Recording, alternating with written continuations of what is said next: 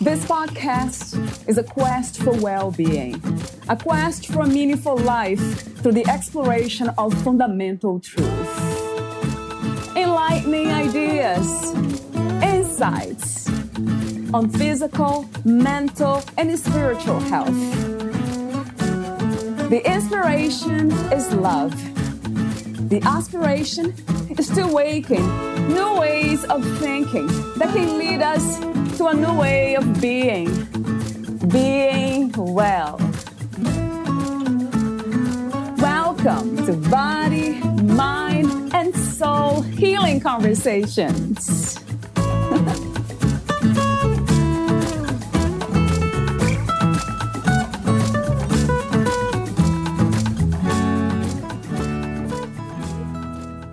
There are good reasons to assume that our consciousness does not always coincide with the functioning of our brain.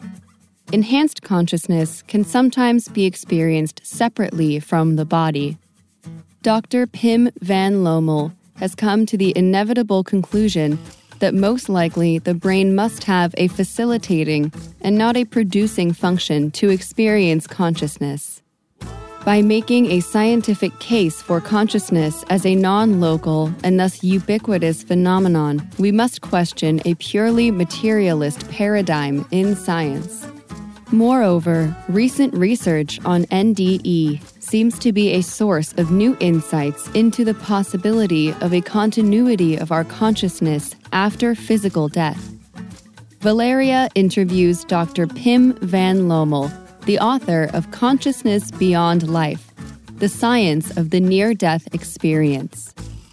Dr. Pim van Lommel was born in 1943, graduated in 1971 at the University of Utrecht, and finished his specialization in cardiology in 1976. He worked from 1977 to 2003 as a cardiologist in Hospital Rijnstate, a 800-beds teaching hospital in Arnhem, the Netherlands, and is now doing full-time research on the mind-brain relation. He published several articles on cardiology, but since he started his research on near-death experiences, NDE, in survivors of cardiac arrest in 1986, he is the author of over 20 articles, most of them in Dutch, one book and many chapters about NDE. In 2005, he was granted with the Dr. Bruce Greyson Research Award of the International Association of Near-Death Studies, IANDS. In 2006, the President of India rewarded him the Lifetime Achievement Award at the World Congress on Clinical and Preventative Cardiology in New Delhi. His Dutch book, Endless Consciousness, was nominated for the Book of the Year 2008 in the Netherlands. In 2010, he received the 2010 Book Award van de Scientific and Medical Network, and in 2017, he received the Elizabeth Kubler-Ross Award by the Dutch Society of Volunteers in Palliative and Terminal Care, VPTZ. In November 2007, his book Endless Consciousness, Eindeloos Bewustzijn, was published in the Netherlands, which is a bestseller with more than 150,000 copies sold, 25th edition. His book was published in Germany in 2009, already the 10th edition, and it has been published in the English language by HarperCollins in 2010, entitled Consciousness Beyond Life. The Science of the Near-Death Experience. In 2011, the Polish edition was published, the Spanish translation was published in March 2012, and in May 2012, his book was published in France. In December 2015, the book was also published in Latvia. In January 2017, the book was published in Italy, and in February 2019, the book was published in Hungary. In 2020, the book will also be published in China and in Russia. To read more about Dr. Pim and his work, please visit his websites at pimvanlommel.nl/en and consciousnessbeyondlife.com. Here is the interview with Dr. Pim van Lommel.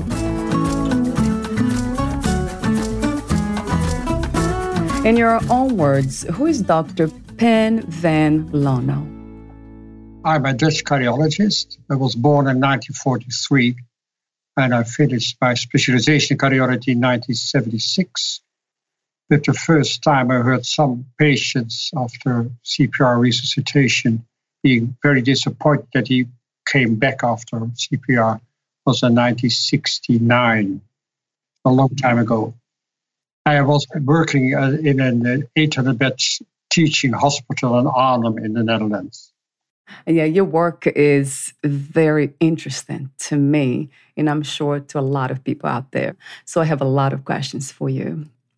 I know you have written some books on the subject, Consciousness Beyond Life, the science of the near-death experience, and also another title, Endless Consciousness.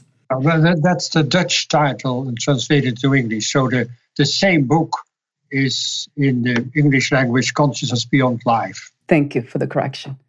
Before we dive into that, although I do have some questions for you here within the warm-up questions, I'll be asking these first open questions. The first one is, what does it mean to be a human being to you?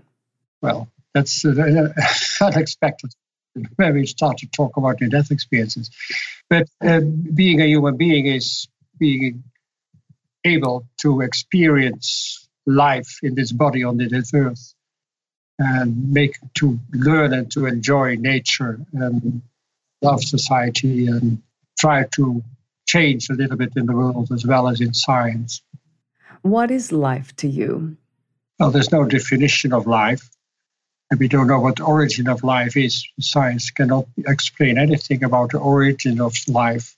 But life, for me, is being conscious in this world, in this body. And it is also the same for animals and plants, and perhaps even for the planet Earth, which is alive as well. And life is always a combination with some subjectivity, some kind of subjective consciousness as well. What do you think is the opposite of life? Is there such a thing? No, because death is not the opposite of life. So life is, for me, a biological system. And when the body stops functioning, it's what we call death or physical death. But there is continuity of consciousness. So there's never will be an end to consciousness, nor will there be any beginning of consciousness as well. So I wonder what the experience in the human body is all about. Is there a purpose for this specific experience? I don't know if the word purpose is correct. I think it's an opportunity to be aware of things and to learn from things and from your life, from your environment, from your family and friends. So it's an opportunity to learn and to become a little bit more wiser. I also wonder, who gave us this opportunity? We gave it to ourselves, or that was given by the universe or consciousness itself? Well, the question is universe the same as consciousness? And I think, for me, consciousness is the higher level of consciousness, what you can call universal consciousness or divine consciousness. It's the highest form of consciousness, that other people perhaps will call God. But it is the basis and the origin of everything. Consciousness is the base of everything. So consciousness for me is primary and fundamental in the universe, and everything comes from consciousness. So the opportunity you spoke of, being here in a human body and to experience and to learn, as you put it, it's given by consciousness itself. Yes. Consciousness is the essence of who we are. Do you differ consciousness and mind? Are they the same thing or somehow different? Well, the problem is with words like mind or soul or spirit. There's so many interpretations of those words that I never use them. I just talk about consciousness and different levels of consciousness. So I never talk about mind or soul or spirit. So consciousness is not localized? No. No, that's what I call the non-local consciousness, because consciousness is beyond time and beyond space. It's always there. It has no beginning. It has no end. Everything is there. So I can explain it based on the research we did on near-death experience and survival of cardiac arrest, but we come to that later. Did you have some ideas about what life, this experience, was all about before your researches and your experiments? It just started for me in 1986 when I read a book about near-death experiences entitled Return from Tomorrow from George Ritchie, who, as a medical student in 1943, died of double pneumonia, and he didn't get any antibiotics because they were not available.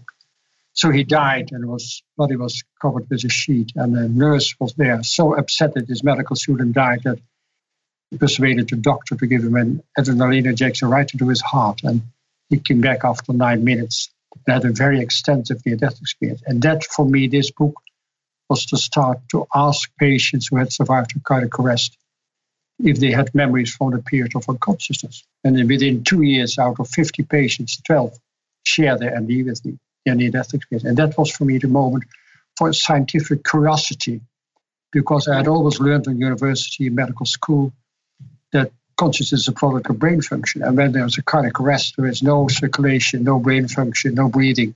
So it should be impossible. So for me, that's the question, the scientific curiosity.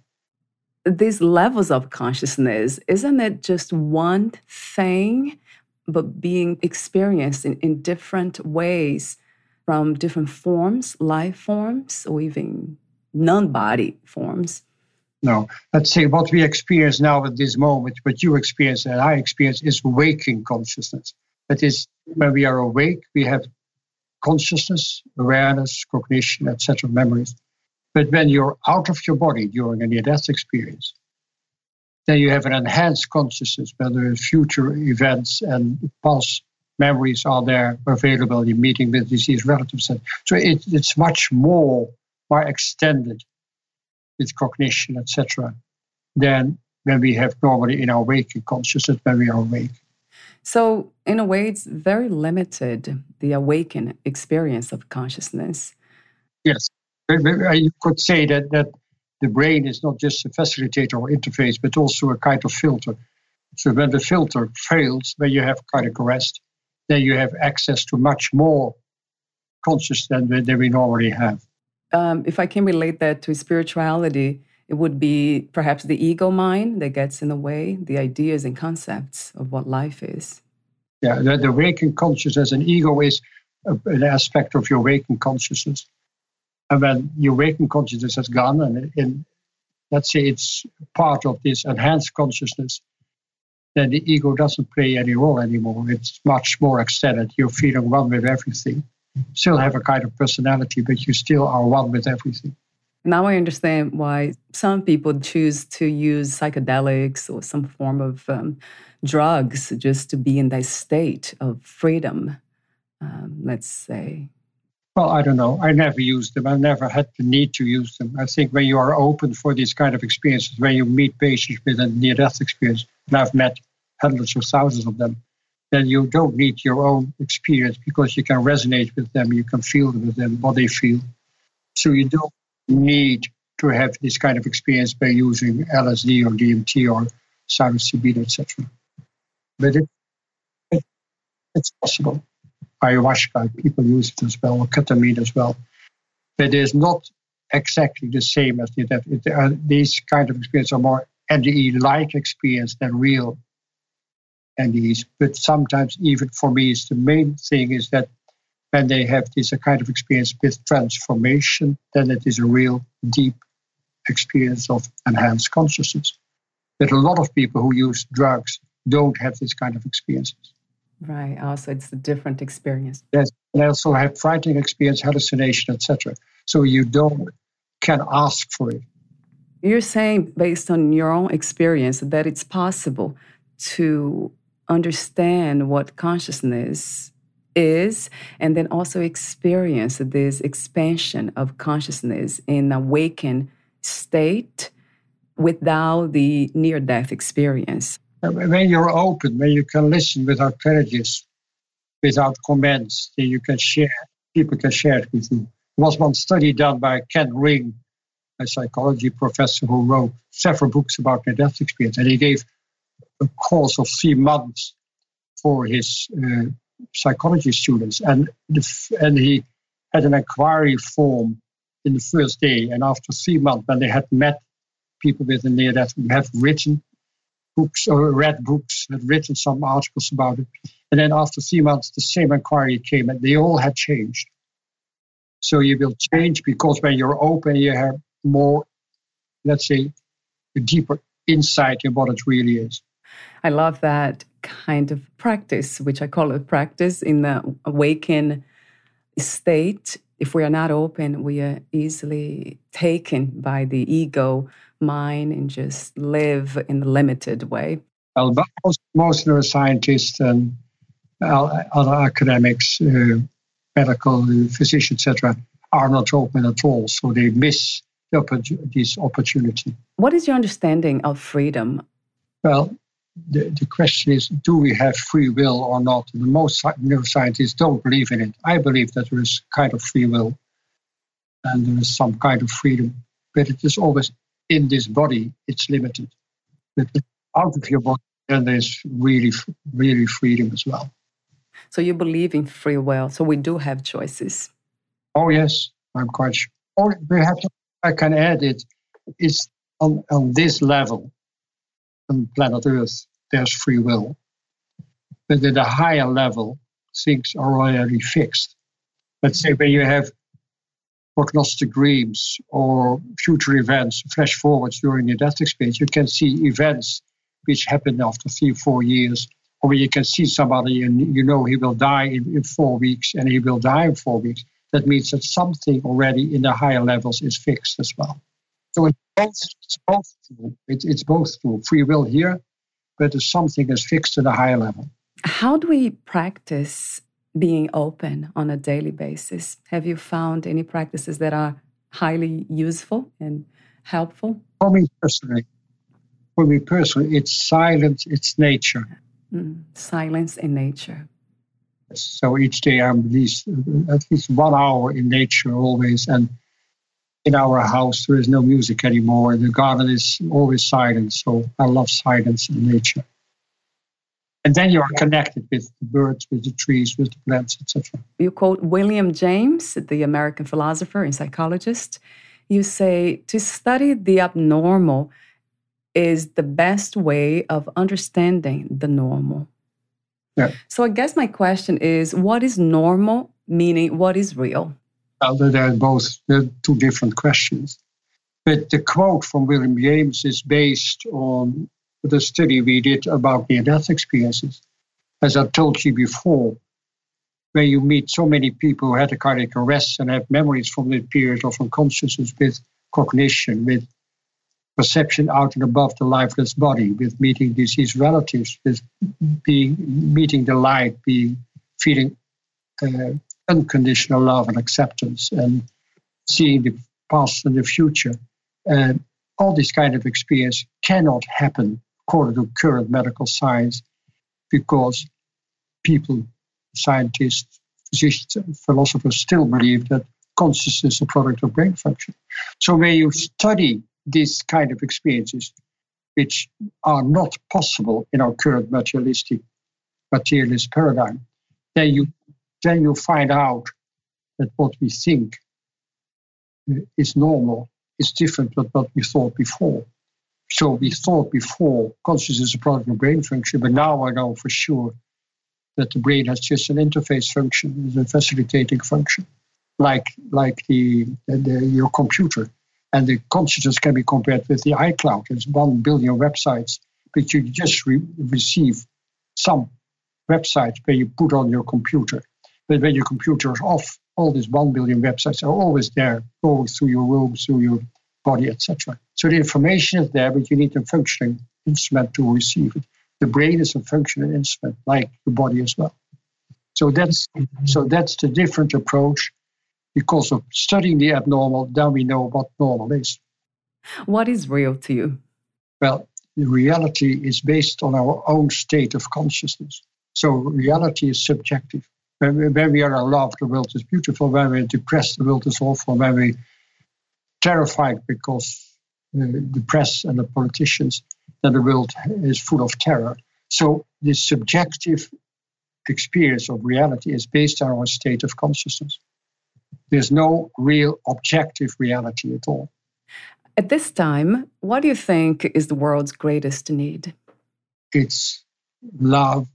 It's less difference in income from the privileged 1 or 10% and the 90% of the rest of the world.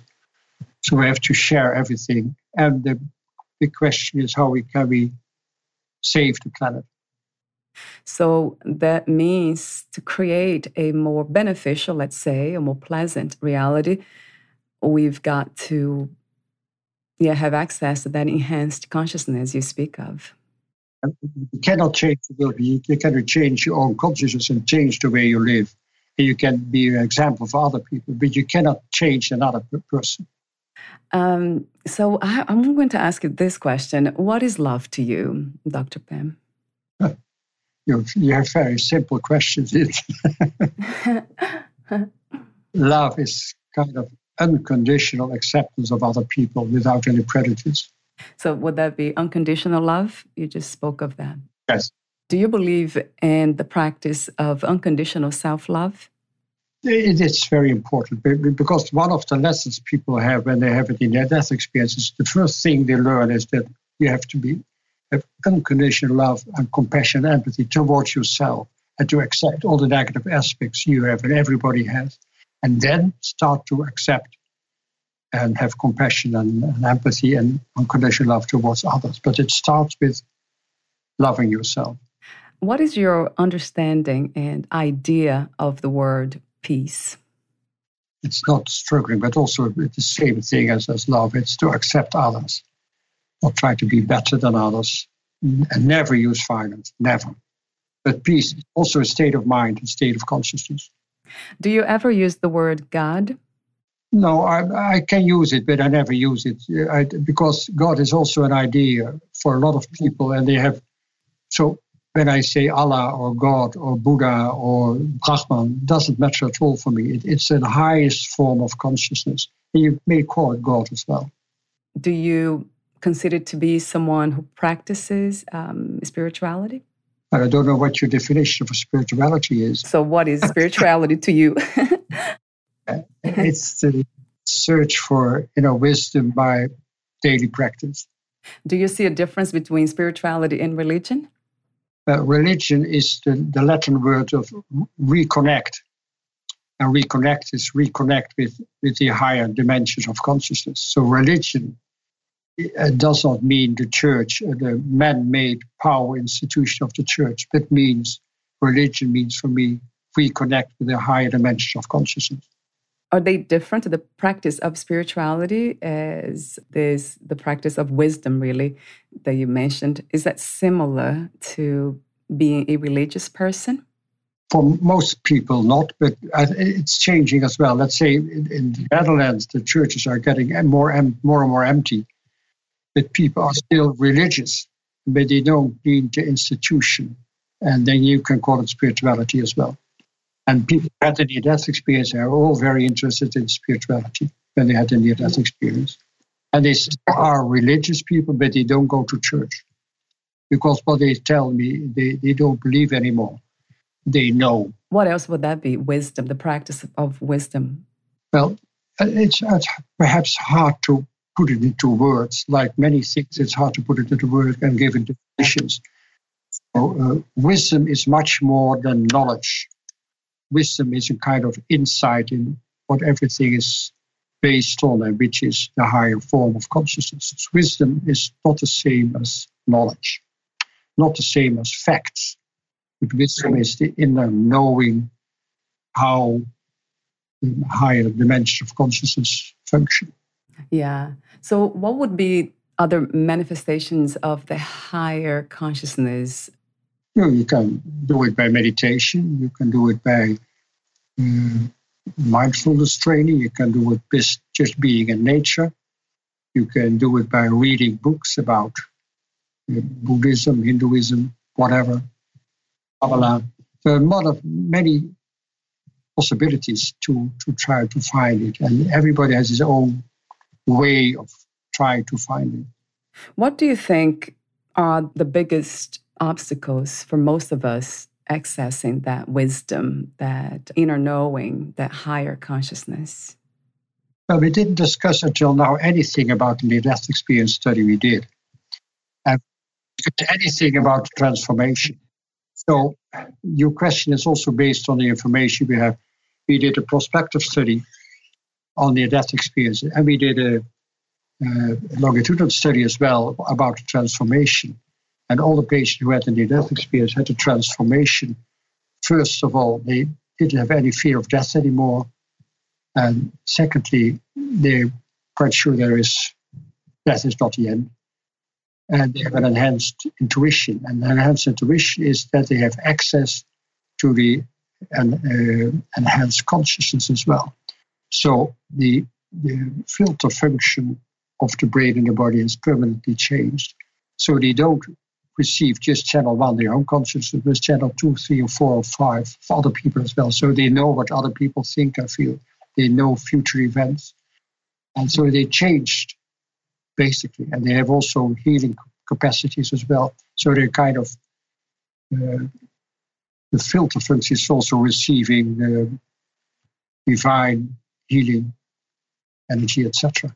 So they changed, the body and brain changed because they can receive much more information from the enhanced consciousness or divine consciousness.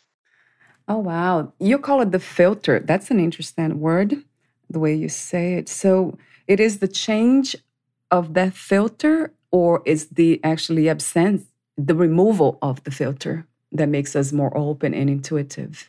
The filter is more open. What William James called the threshold of consciousness has changed. So there's actually evidence in the brain itself when that happens.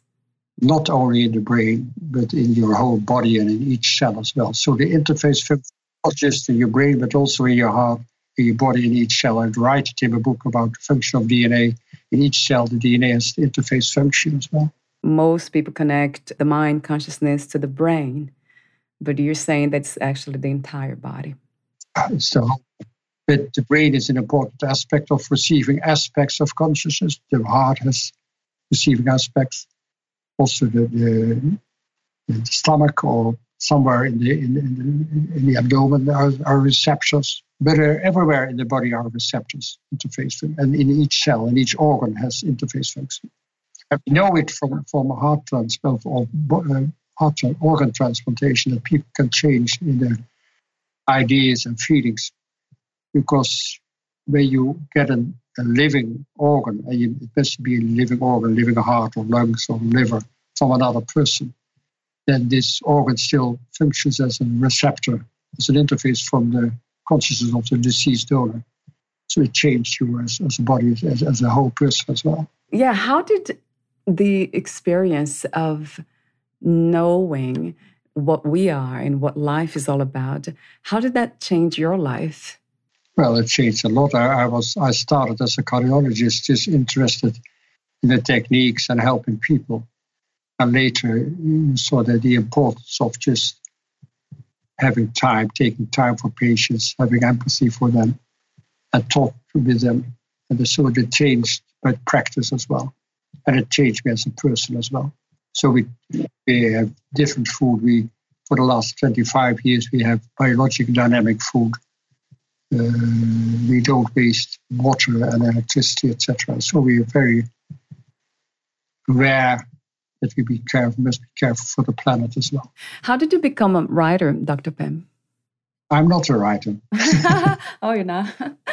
Okay. Well, so again, when we started in 1988, our prospective study in 344 consecutive survivors of cardiac arrest in the 10 Dutch hospitals, which was a study took 4 years without any funding. And then interviews over 2 and 8 years after this cardiac arrest with all patients who survived with an NDE and a matched control group of patients without an NDE, but with survived cardiac arrest to see about the transformation. This study was published in The Lancet, the famous medical journal, in December 2001, and that gave a worldwide stir. It was on front pages of all papers in the world. And it started with a lot of giving interviews, giving lectures. I wrote some more articles, and everybody asked me to write a book. So at last, I decided to write a book in 2007 in the Netherlands, which was a bestseller. And it's now in the 25th edition in the Netherlands. And it has been translated into 9 languages all over the world. So more than 300,000 copies have been sold now, also in China, Russia, France, Germany, Italy, Spain, whatever. Many countries as well. So I'm not an author, but I was asked for it and I wrote my book and it has been translated and I still lecture all over the world. Because it's funny how I interview a lot of people, especially on spirituality. And sometimes I get some scientists and they tell me that most of the information I have or interviewees, it's not scientifically based, about unconditional love and these higher levels of consciousness. So I really thank you for being part of this work. Yes, well, because the most important thing we found out in our prospective study, so when there's cardiac arrest, there's no brain function left. So the clinical findings, no body reflexes, no brainstem reflexes, no breathing. And then at that very moment, people have an enhanced consciousness with cognition and perception out of the lifeless body. And the EEG flatlines within 10 to 20 seconds. So there's no activity in the brain at all. And then people have this enhanced consciousness. This proves that consciousness is not a product of brain function. We could prove it by our prospective study. So that's very important. So there's no physiological, psychological, or demographic explanation or giving drugs, etc. It's just without any current scientific explanation why some people have this near-death experiences. But our study was about 18% of the survivors of cardiac arrest. And we could prove that there is no explanation why they have it. And we could see in the longitudinal study that transformation is the objective proof of this subjective experience because they all were changed and they had an NDE.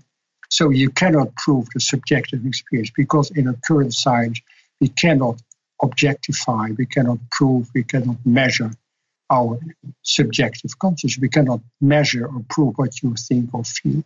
So consciousness is beyond our current materialist science. So we have to change science and expand science to include subjective experiences. So the near-death experience, what was the longest period of time before the subject or the person came back to life, per se? Well, in our study, it didn't matter at all if they had a cardiac arrest of 2 minutes or 8 minutes. It didn't matter at all if they had a near-death experience or not. And also the duration of unconsciousness, 5 minutes or 3 weeks in coma, didn't matter at all. So the duration of anoxia in the brain, lack of oxygen in the brain, didn't matter at all if people had an NDE or not. So it doesn't matter at all. You can also have near-death experience and in the like experiences in fear of death, an imminent traffic accident, or loss of blood in complicated childbirth, or traffic accident with coma. But also in the end-of-life experiences, when you're in your deathbed, the terminal phase of your life, you can have these kind of experiences, what you call end-of-life experience. Also the same enhanced consciousness, but also meditation or isolation or on severe depression, you can have the same kind of experiences. So you don't need a non-functioning brain, but for science, it is important that we could prove that this kind of experience happens when the brain does not function. So after all these evidences of consciousness, that consciousness cannot be measured, I am still wondering here why there so much resistance to the studies or the understanding of this huge part of us, of what the human experience is. Well, science is frightened. The neuroscience and the physicians are frightened. But what they have said and learned and given lessons to medical students and other people, philosophers as well, they have to get rid of this old idea, and they are frightened to do so. because the research money is gone, the position in the university is gone. So I know quite a lot of professors who have a private opinion that it could be true, but an official opinion is it's total nonsense until they retire. And then they openly said, well, it could be true as well. So they're frightened. We know that fear is just one of the biggest obstacles. Yeah. That's a good definition. Love is letting go of fear. Induced cardiac arrest. What is that? Induced cardiac arrest is that you give a cardiac arrest. Let's say when you do rhythm disturbances in the cath lab, they induce cardiac arrest to study the origin of these rhythm disturbances. And also you do threshold testing in ICDs, internal cardioverter defibrillators. When you do threshold testing, you have to induce cardiac arrest to see if this ICD really good functions. I mean, they have also done this kind of tests in animals. What we found when these studies were done in induced cardiac arrest with EEG, that you see the EEG flatlines within 10 to 20 seconds. And in animals, you see also the deeper structures of the brain stop functioning. Is that harmful to the people who are? No, it is when you do it in electric shock. In the cath lab, you bring them back within 20 or 30 seconds. There's no problem. So it's safe. It's not like the film Flatline. That's something else. That's Hollywood. I have a few final questions for you. But before that, would you like to add anything or read a passage from one of your books? No, I don't want to. But I can tell perhaps one story. One of the most important things is like the corroboration of veridical perceptions during out-of-body experiences. When people are flatlined with cardiac arrest, they can sometimes tell what happened. And one of the stories, which was published in the Lancet article and also in my book, is that a 44-year-old man was brought to the hospital. He was found in coma, unconscious, about 30 minutes before in a meadow.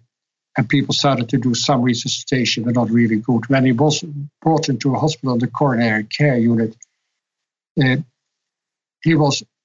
body was cold already, blue. He had no blood pressure. His pupils didn't react to light. There was no breathing, so no circulation, nothing. And the first thing the nurse wanted to do is to give him more oxygen. So to intubate the patient, they gave something to give him more oxygen. And they found out that this patient had dentures in his mouth, so he took out the dentures and put it on the crash cart. And he needed another 1.5 hours before blood pressure and circulation had been restored, but he was still deep in coma. And he needed artificial respiration, so they transferred him to the intensive care unit for 1 week in coma to give him artificial respiration. And then after 1 week, he was brought back on the cardiac ward. And as soon as he was there, the nurse came in, and he saw the nurse. He said, "You were the one who took out my dentures." And he could tell the nurse that where he put it on the crash cart, somewhere in the sliding place, somewhere in this crash cart, he could describe the resuscitation room where he was brought in coma and taken out in coma. He could describe the person, the doctors and nurses who were busy with his CPR. Everything he had seen from above. So it was a proof that what he had seen really had happened as well. And that's very important to know, that it is possible to have veridical perception for a position out and above your lifeless body when the body doesn't function at all. That's an evidence for continuation of the mind, of consciousness. And I just call it the continuity of consciousness, not the continuity of consciousness. So what is that experience about? We have the enhanced consciousness, we access that, but we still believe that we are separate from the rest of the universe. No, when you have the experience of enhanced, when you are in the higher dimension, usually with the being of light, and meeting deceased relatives and having the live review or preview, then you are one with everything and everybody. You're one with the universe. You have access to universal wisdom. When you're back in your body, you forgot it. You can be traveling throughout the universe without any time loss. So everything happens at the same time, without space, without time. And that's so near-death experience you can also call an experience of unity or an experience of oneness, which is non-dual. Why did you choose to become a cardiologist?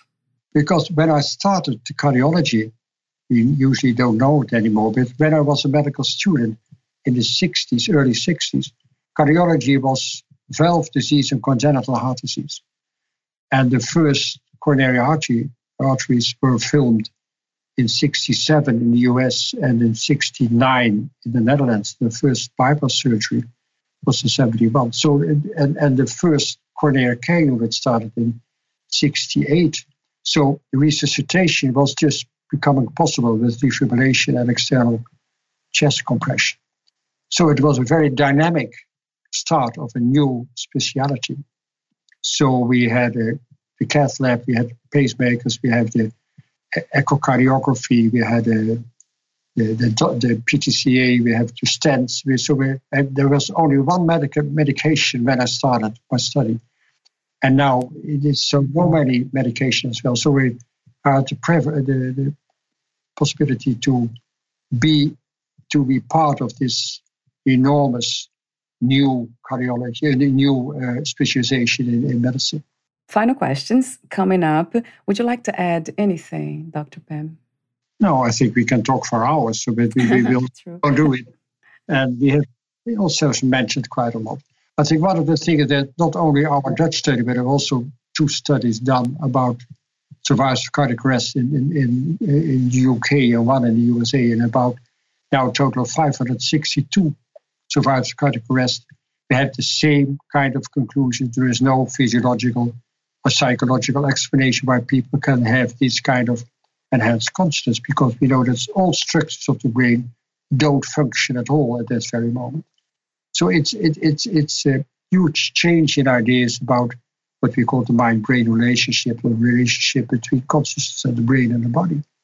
So we have a total new idea. I think we need a paradigm shift in science to the all-inclusive science, and books being written now about post-materialist science and beyond physicalism, etc. So the science will change to include subjective experiences and to include also the spirituality.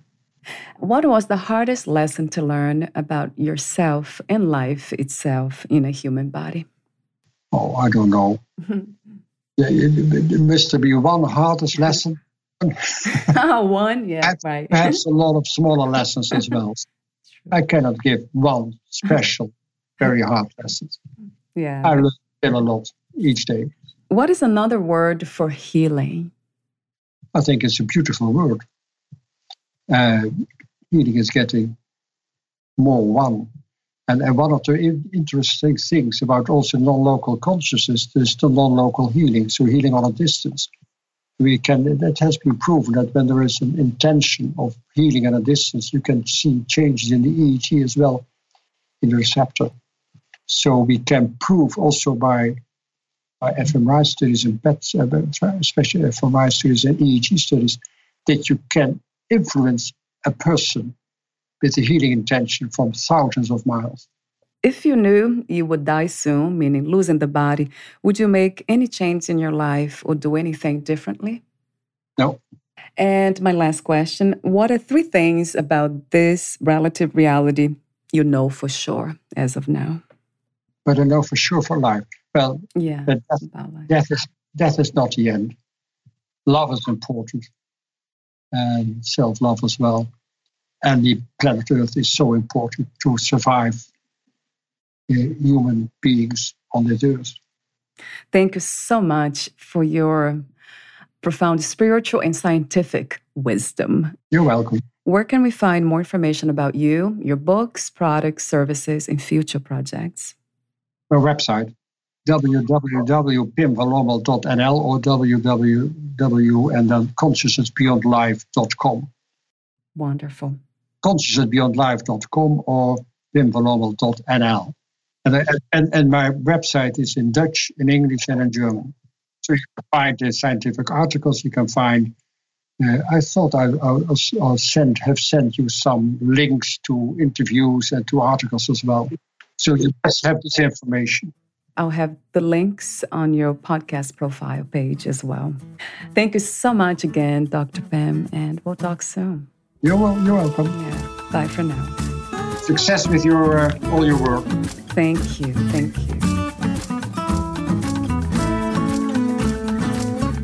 Thank you for listening. To learn more about Dr. Pim van Lommel, please visit his websites, pimvanlommel.nl/en and consciousnessbeyondlife.com.